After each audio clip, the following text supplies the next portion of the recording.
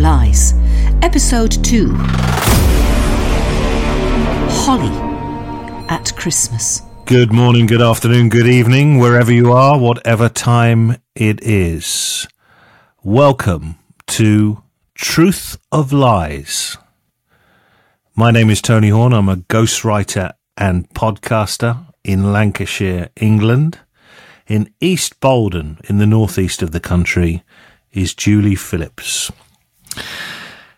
If you heard episode 1, our introductory podcast, you'll be aware that this is a story where half-truths made up a reality until it was unpicked over a period of time. And all of this centres around the key date, or dates, of the 27th and 28th of January 2002, when Julie's husband, Michael Phillips, was killed in an accident in Sierra Leone.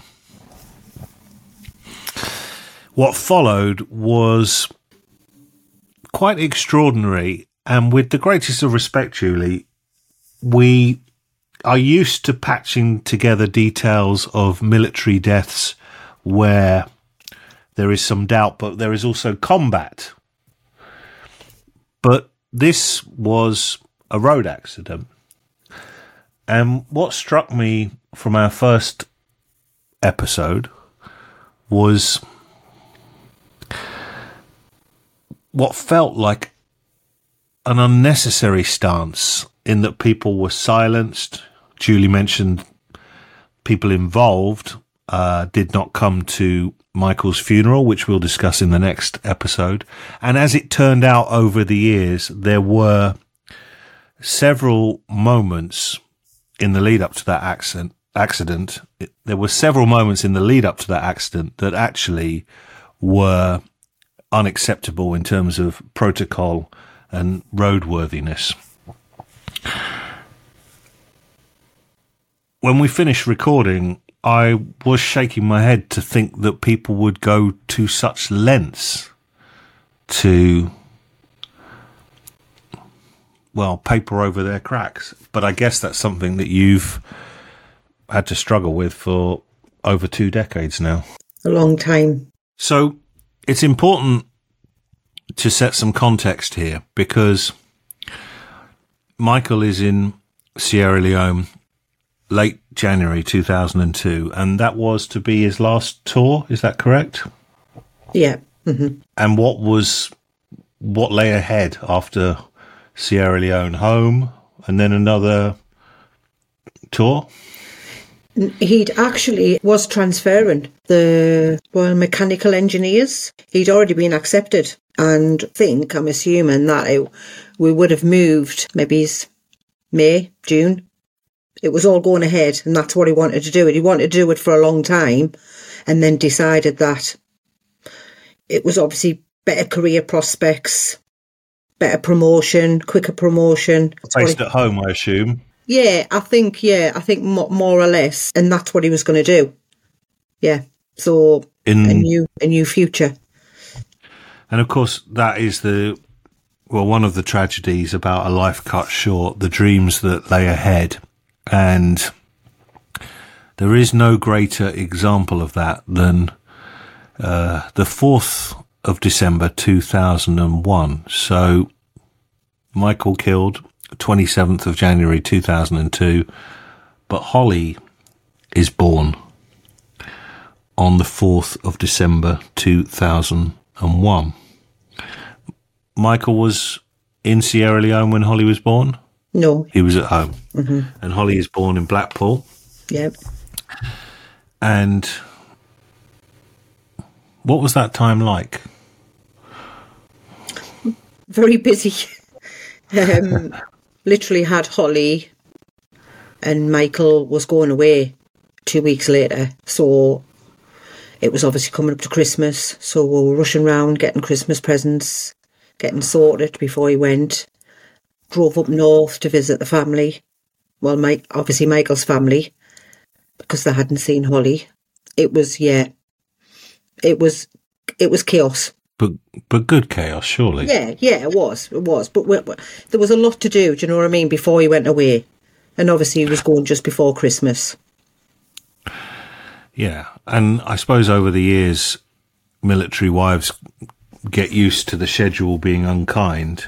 You couldn't have any sense of what was about to happen, could you? I mean, I think it's difficult to put oneself in someone else's shoes in this scenario, but you would surely be thinking, just get out there, get it done, and get home. Mm-hmm. It was only a 6 weeks tour.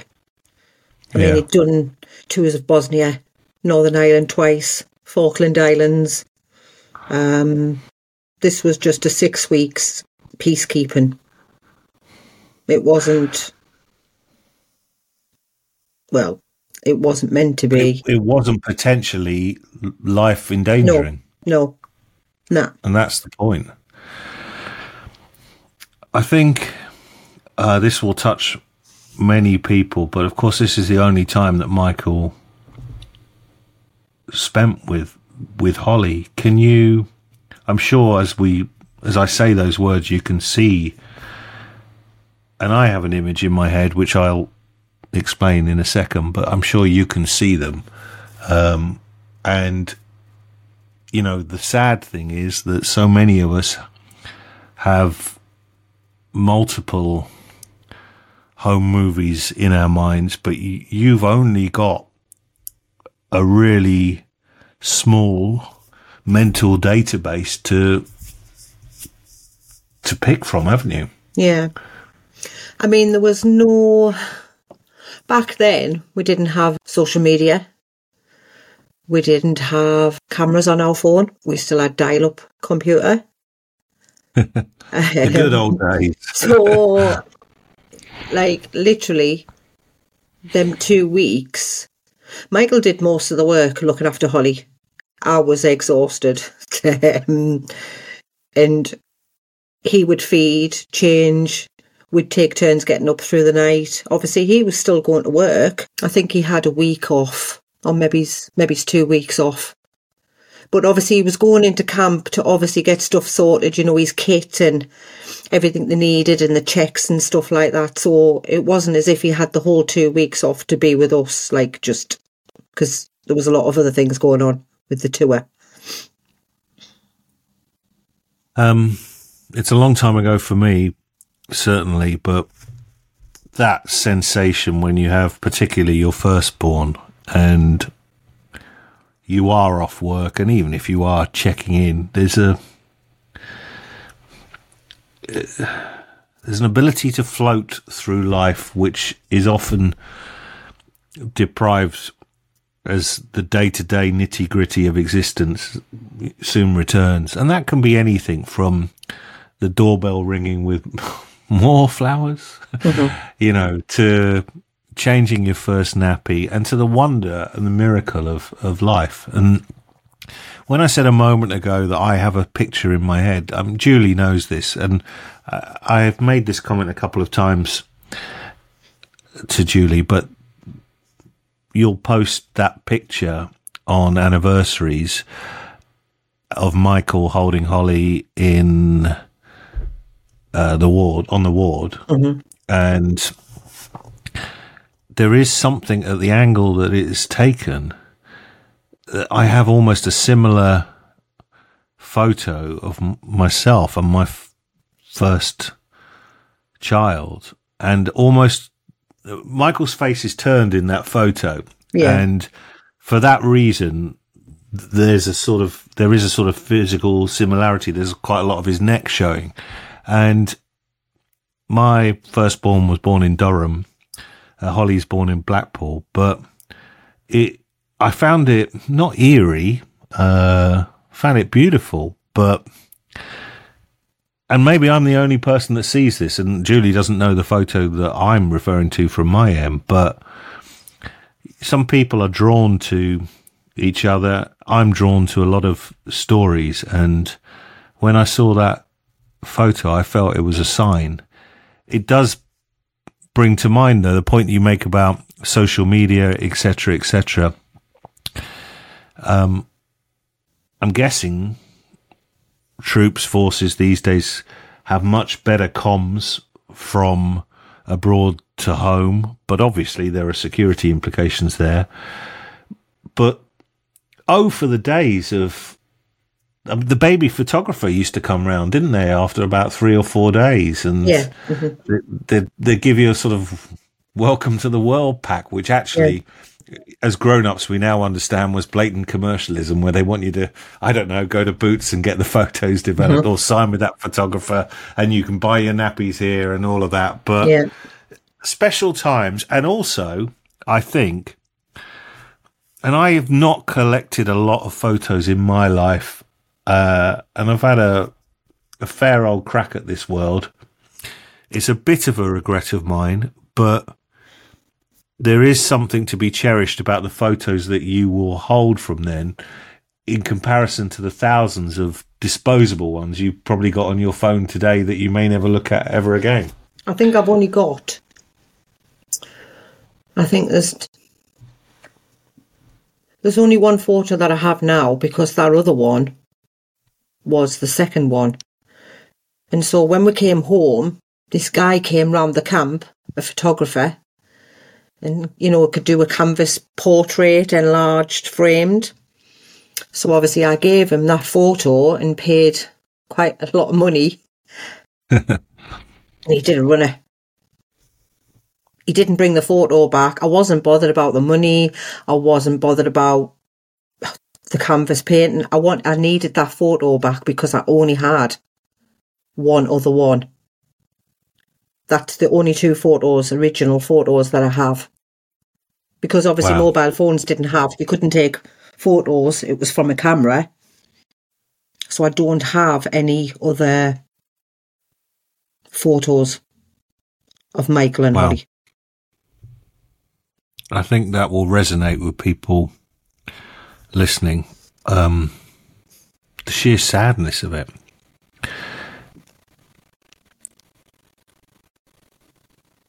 I think there's another side, I suppose, and that we take a hell of a lot of photos that we never ever look at again. Sometimes we'll get them out for anniversaries, etc. The pictures that we have in our mind, though, are, well, at times tormenting, but also they're real and they're to be cherished. Yeah. You must, as I say, replay that movie so many times, and I bet sometimes you're daydreaming or you wake up and the movie's in a different place. You know, it just starts somewhere, doesn't it? You know, and it can be a smell or a song or a sign on the road that just takes you back there. Wow. Why did you call Hollie Hollie? I'd always wanted to. We both agreed. I think we both knew it was going to be a girl as well. We found out straight away at the scan that was a little girl. And we'd always had Hollie. It was obviously Hollie with an IE, not with a Y. And you're quite firm about that, and as though it was a principled moment. Why? Yeah. And to be honest, she was conceived in Hollywood in Belfast, but it's Hollywood just with one L and a Y. How did you feel when you found out you were pregnant? And just talk us through Michael's movements in 2001. So presumably you are pregnant in the spring. So where's Michael in that calendar year? He was very busy. He was doing the Brecon Beacons. Yeah, I think it was Commander's course or something. He was away. He was away in Wales quite a lot. He came home the very odd weekend, but he was away for a couple of months doing that. And then obviously the training started for Sierra Leone, so it was a busy year.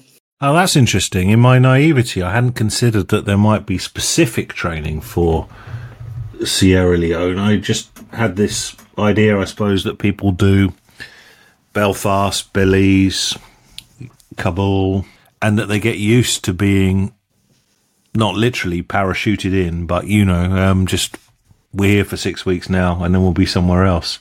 So you're pregnant and planned, ecstatic. It was planned. Did you ever have conversations where, with one eye on the job that you talked about earlier, that, you know, coinciding with being pregnant with Hollie, that it might be time to just hang up that backpack and put down proper roots? Because that's a major problem in terms of timing in a military life, and also an increasing problem housing affordability when people, you know, particularly go into civvy life. Was that part of the plan, that it was time to rein it in? It was part of a plan. Michael always had a plan. He was a saver. Didn't really like spending money. He was quite tight with his money. He was organised, very, very organised.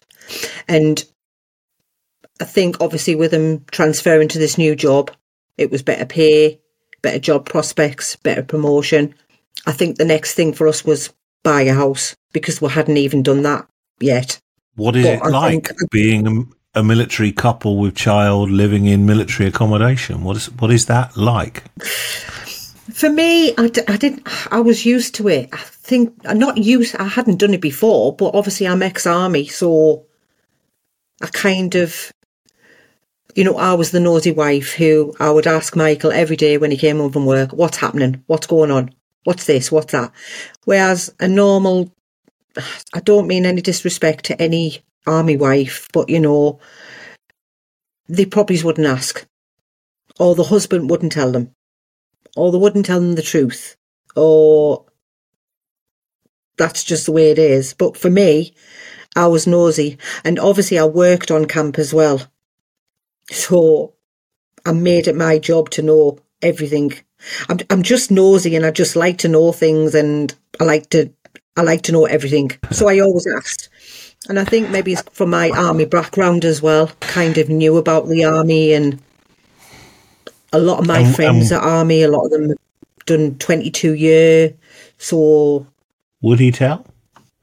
Because we haven't, we do have, again, and I apologise to anybody military listening, and let's break down some stereotypes, but, you know, there are certain perceptions about people that go into the army, and one of them can be that they've come from a broken home or had a troubled childhood, and they're looking to find a family and a reason. That could be one of the reasons. You know, that's true.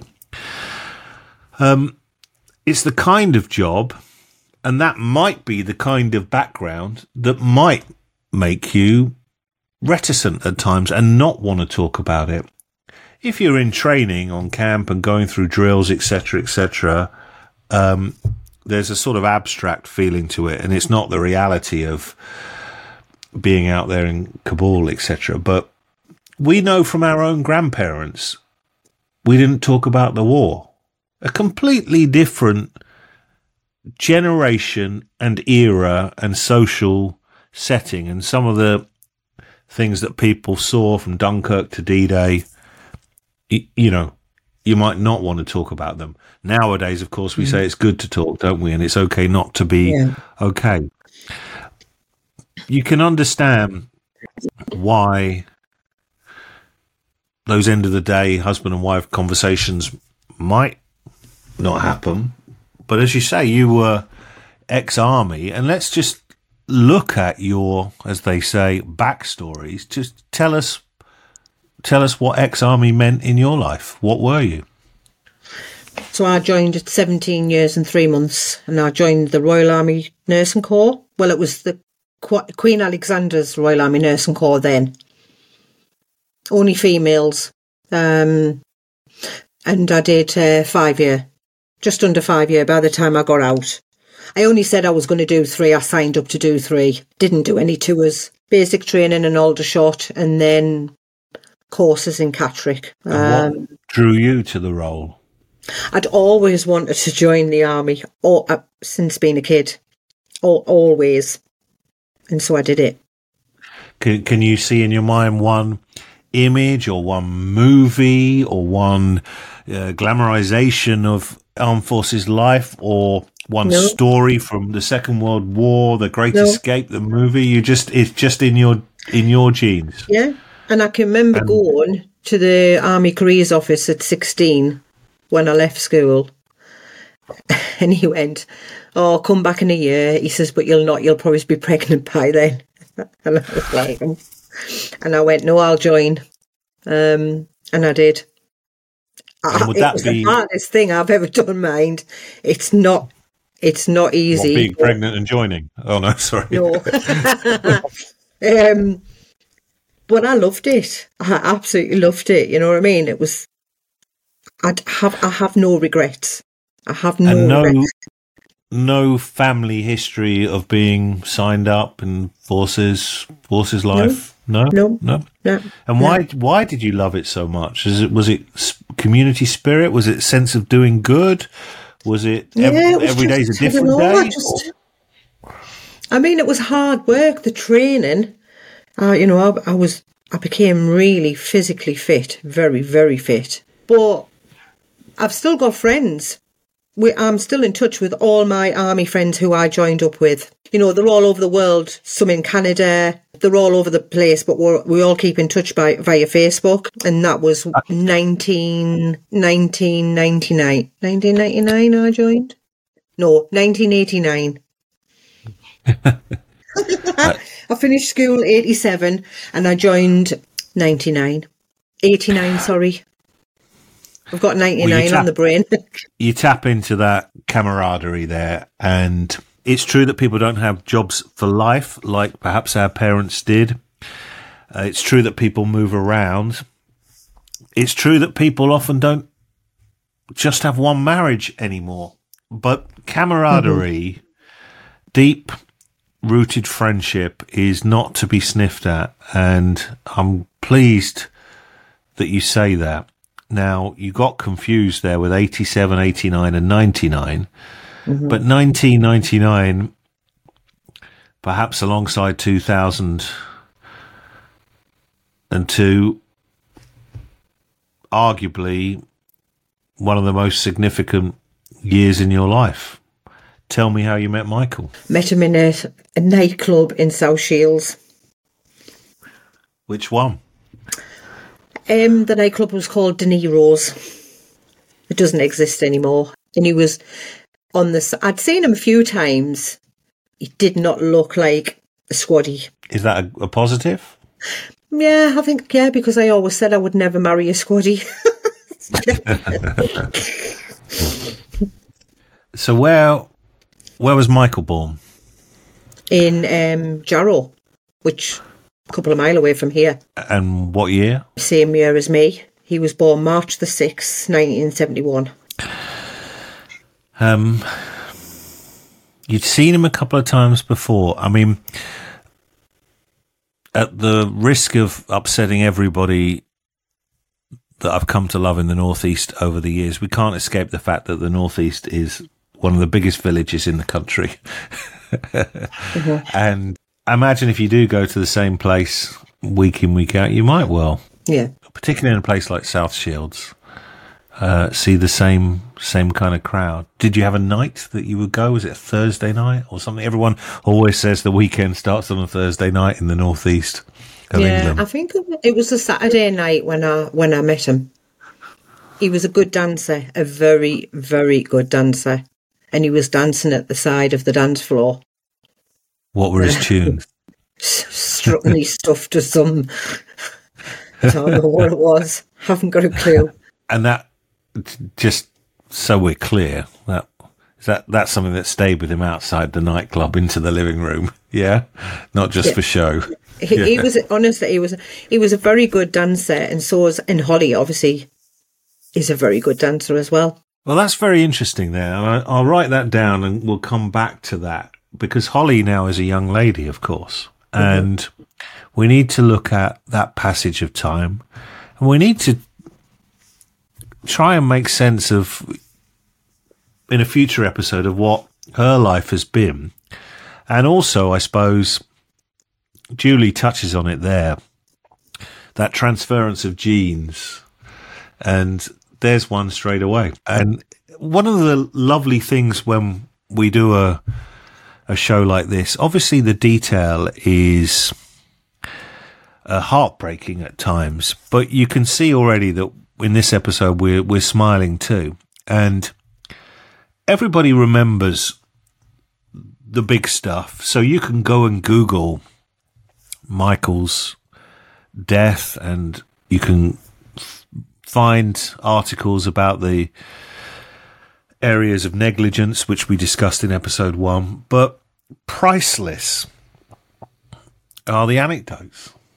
And I just think that's great. I mean, tell us, it's 1999. Now, let's think. I was working in the Northeast at the time. It was a real vibrant time for the area, football in particular. Newcastle United doing, in that period, 96 to 2000, I think a couple of Wembley trips, and Sunderland in the Premier League, I think they were second on Boxing Day 1999, going into the millennium, of course.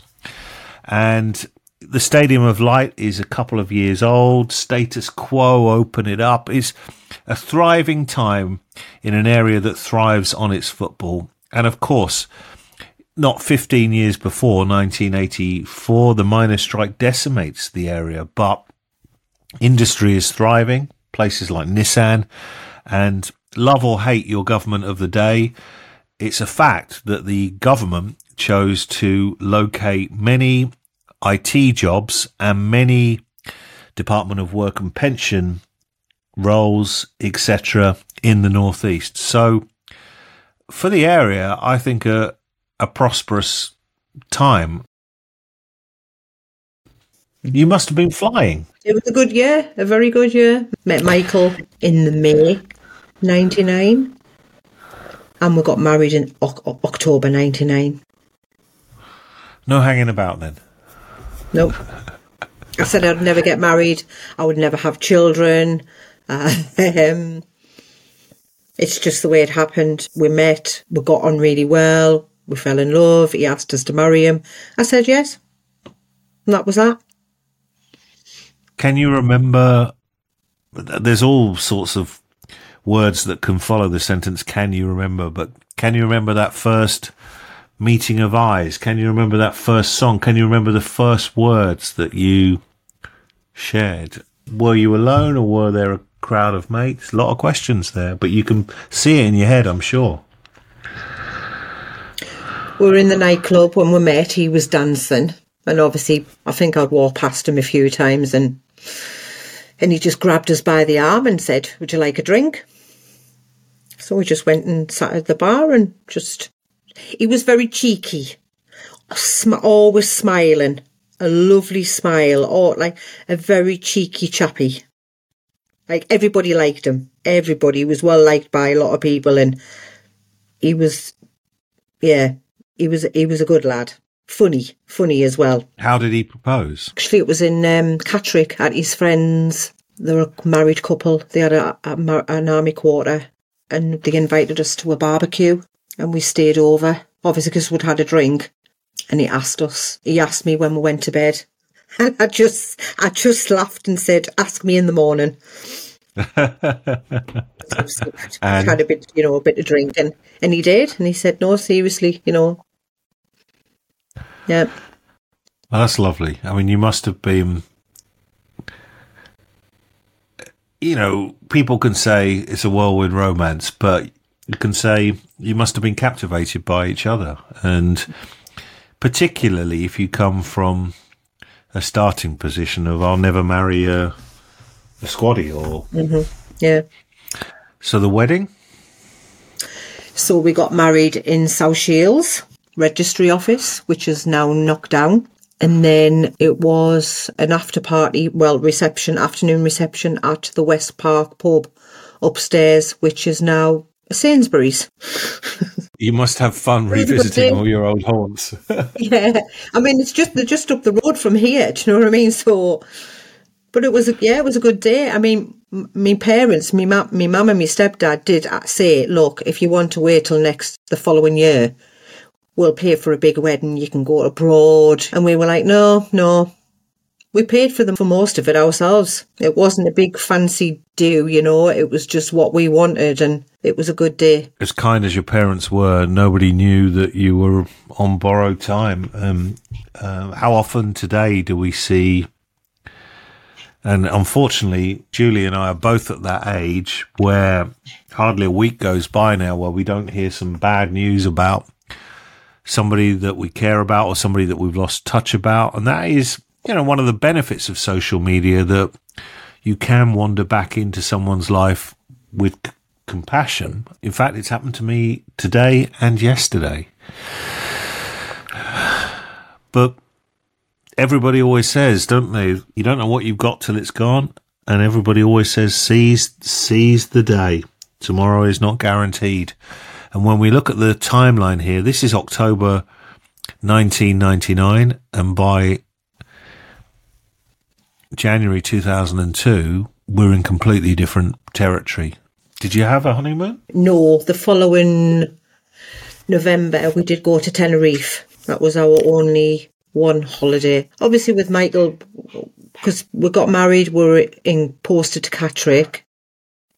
And then the following July we went back to the battalion, which was in Belfast. So that November, while we were in Belfast, came back home, and then we flew out to Tenerife. And the millennium? What's an army life millennium like?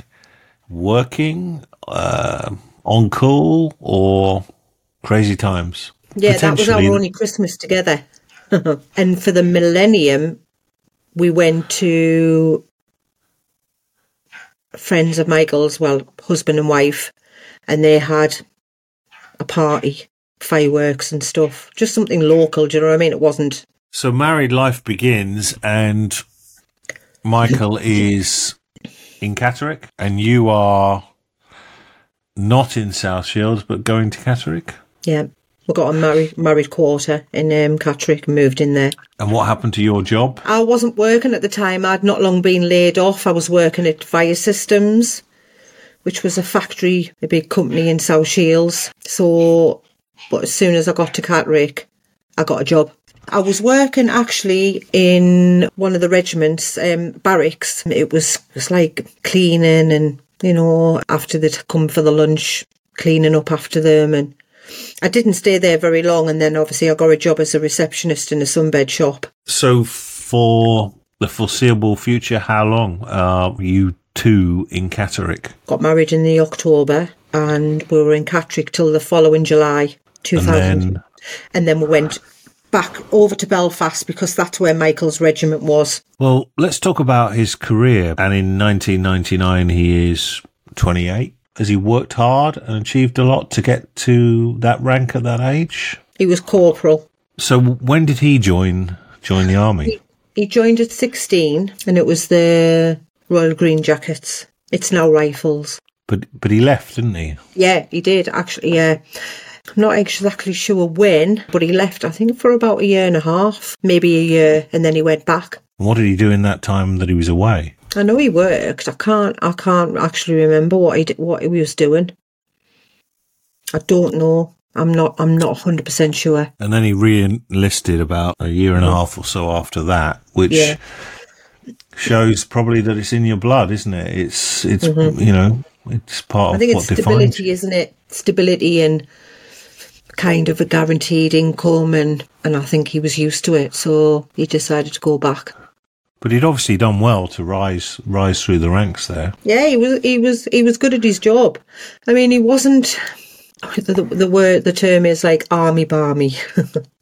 He wasn't. It was a job to him, and he did his best, and he was well liked, and he was a grafter. He worked hard, and obviously it was his job. But he liked his downtime as well. He was crazy on sea fishing. Crazy, absolutely.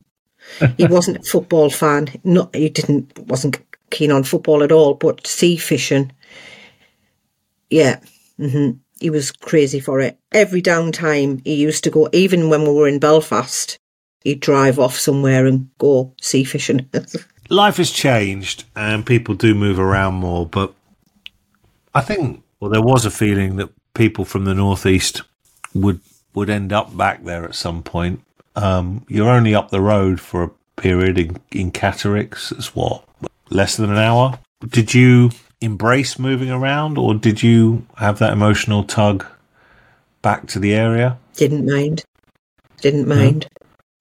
Just didn't bother me. I mean, I'd been in Catterick many times when I was in the army on courses. So Belfast, I loved it. I absolutely loved it. Nice place, lovely people. Obviously different for me. I wasn't going out patrolling, but it was a nice place. Well, that's a good point, though, because there has been, the odd movie, but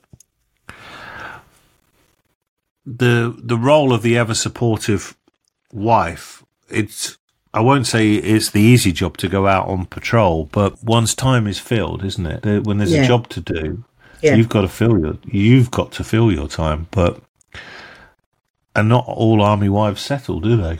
So no. I mean, obviously, as soon as we got to Belfast, I got a job straight away on the camp, full time. So I was working full time. Michael was away a lot because they'd do patrols where they'd go away for a couple of weeks at a time out of the area. So he was even working that Christmas and New Year. I think he came home Christmas lunch for a couple of hours and then away again. And yeah, I didn't see a lot of him. So you've got to be that type of person where you've got to adapt. And there's many times I've been on your own. I was on my own a lot. You were on your own. By 1999, 2000, Belfast is a completely different place to what we were led to believe it was growing up, 70s and 80s. Did you feel comfortable there? Yeah. I mean, you had to be careful. You were told, you couldn't go to certain places. More so for Michael than me. But it didn't bother me. When Michael had time off, we used to go shopping. I went fishing with him one time. I mean, obviously, you spent quite a lot of time on camp, on a big army camp. That's where the Marine quarters were, so you were protected. But I didn't feel unsafe at all. Never, ever. Did your view of the world change when Hollie comes along? I mean, instinctively, everything changes, doesn't it? Hollie's born in Blackpool, of course. Yeah, Blackpool, yeah. Mm-hmm. In the short time that Michael and Hollie were together, can you see parents, mothers, fathers have their little ways sometimes with children? It could be over a lot of little children like to hang on to a blanket or a little toy. My daughter was obsessed by this little elephant we got from Mother Care called Eric, and tragedy, disaster when we lost it. And there are little idiosyncrasies that belong specifically, uniquely to that relationship. Did Michael and Hollie even get going in that regard? No. No, I think the 2 weeks was just chaos. You've got a newborn. It's your first. It was obviously my first, and now you don't know what to do. You're shattered. You're obviously trying to get things sorted. He's going away on tour. It's coming up to Christmas, and obviously I was going home to my family. They were coming down to pick me up, to take me home, to stay over Christmas and New Year. So I think it was just kind of like adapting to being a family and parents and sleepless nights, and it was kind of like chaos. Can you sum up what, it's very difficult this, but can you sum up what Hollie was like in those first few days? Or, I mean, it's such a difficult and unique thing. I mean, I can recall my own son didn't seem to open one of his eyes, or half open, for about a week. It was, and I've never forgotten it. Very, very strange and moving to think about it. And of course, turned, full of life, full of life to follow. What can you see when you picture Hollie at that first week of December 2001? Or do you only see her now? She was tiny, very awake. She didn't sleep very much. Literally every 3 hours she was awake through the night. And you're constantly fussing over them, aren't you? Are they all right? Do they need feeding? Do they need changing? I suppose there was both of us there. Did you think you knew what you were doing? Who does? Yeah, I did, but Michael did a lot of it. And actually, just before he went away, he had to show me how to use the steriliser and stuff. And I was like, so while he was away for 6 weeks, that's how long it took me to get into a routine. Because I had to, because I was going to be on my own with this 2-week-old baby. And I was like, I didn't drive then either. So I was kind of on my own. And how tiny is tiny? She was only 6'12" and a half, born. Okay. Mm-hmm. Well, I can tell you what tiny is because my third child was, 312, I think. 8 weeks premature. So you must have, when Michael leaves the country, I don't know, I'm going to guess you probably wanted to get home for Christmas and for help. I think it was just kind of like the family had said, look, come home for Christmas. And I suppose there was a lot of wives, my friends still there with the husbands. And a lot of them had children. So they might have gone home to the family for Christmas and stuff. So that was just the thing, that I would go home. Can you remember the day Michael headed back to Sierra Leone? Yeah. It was it was late at night and he'd getting all his kit ready. He was ready to go and he came into the bedroom. Hollie's cot was next to my bed. And he came in and said to me, give me a kiss.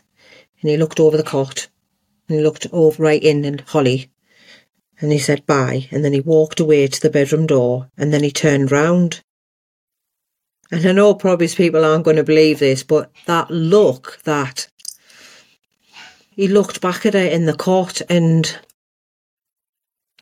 it was like, I don't know, that look like, was it going to be his last look? It was just weird. I suppose you don't kind of think of it, you know what I mean, until things happen and that was it. There was no tears, from me or... I've heard similar stories from many walks of life that say similar things, and of course it's very difficult to work out in the moment what we processed and then how we've evaluated that over the years. When you said that to me, you made me recall a passage in the book of Terry Irwin, the widow of Steve Irwin, the Australian legendary crocodile hunter. And Steve Irwin famously died at the hands of a stingray, diving in a place most tourists will never go. But that was, I think, Steve Irwin. I may have this incorrect, but I believe that Terry Irwin and Bindi, the daughter, I think they were in Tasmania at the time. And they walked out of a shop or something, and one of them turned to the clock. And I think said something like, oh, it's insert random time, 20 to 12, and then walked off. And of course, that was the moment in another place in Australia where Steve Irwin perished. And it's a very hard thing and possibly exclusive to death to work out if these are just moments or if they had significance. A lot of this depends on your attitude to religion and your beliefs in spirits and other worlds and other forces. I have a friend who's a medium who tells me all sorts of things, and I take it with respect and wonder. Or are we just, with the passage of time, airbrushing, a look that Michael gave to Hollie? It's so impossible to know. A split-second moment, I suppose, whatever makes us comfortable is the way to go. But I think what's definitely key there is that he said bye and then turned. Yeah. And I'm sure that is a moment that you've seen in your head a million times. Presumably you don't go to, well, I'm guessing it's not the airport, but it's an airfield as he leaves. You don't see him off, do you? Not allowed. No. Not allowed to do that, no. You're not even allowed to go into camp with him. The camp was literally over the road from my house, obviously in a barracks. In the camp, army camp was separate by high fencing, but you're not allowed. You weren't even allowed to go over with them. No. And he left for Sierra Leone for the final time on 20th of December. Wow.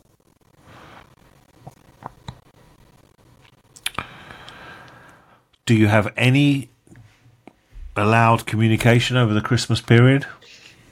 Yeah, not much. He rang us Christmas Day. They'd been to the beach swimming. They got out of the water quickly because there were sharks.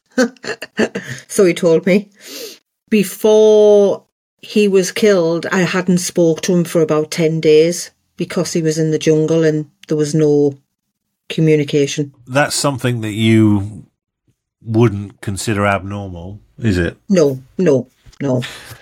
When, on the night that he leaves, what's your tummy like? Are you, and your mind, are you thinking I know you've got to go, but this is not the time to be going, and I really don't want you to be going right now? Or are you just, this is what our life is, as so many military families would know? A few days before, the midwife came to see me, and you have this kind of like tearful after pregnancy, and I started crying, and Michael came and he was like, oh, what's the matter? He wasn't like kind of the soppy type.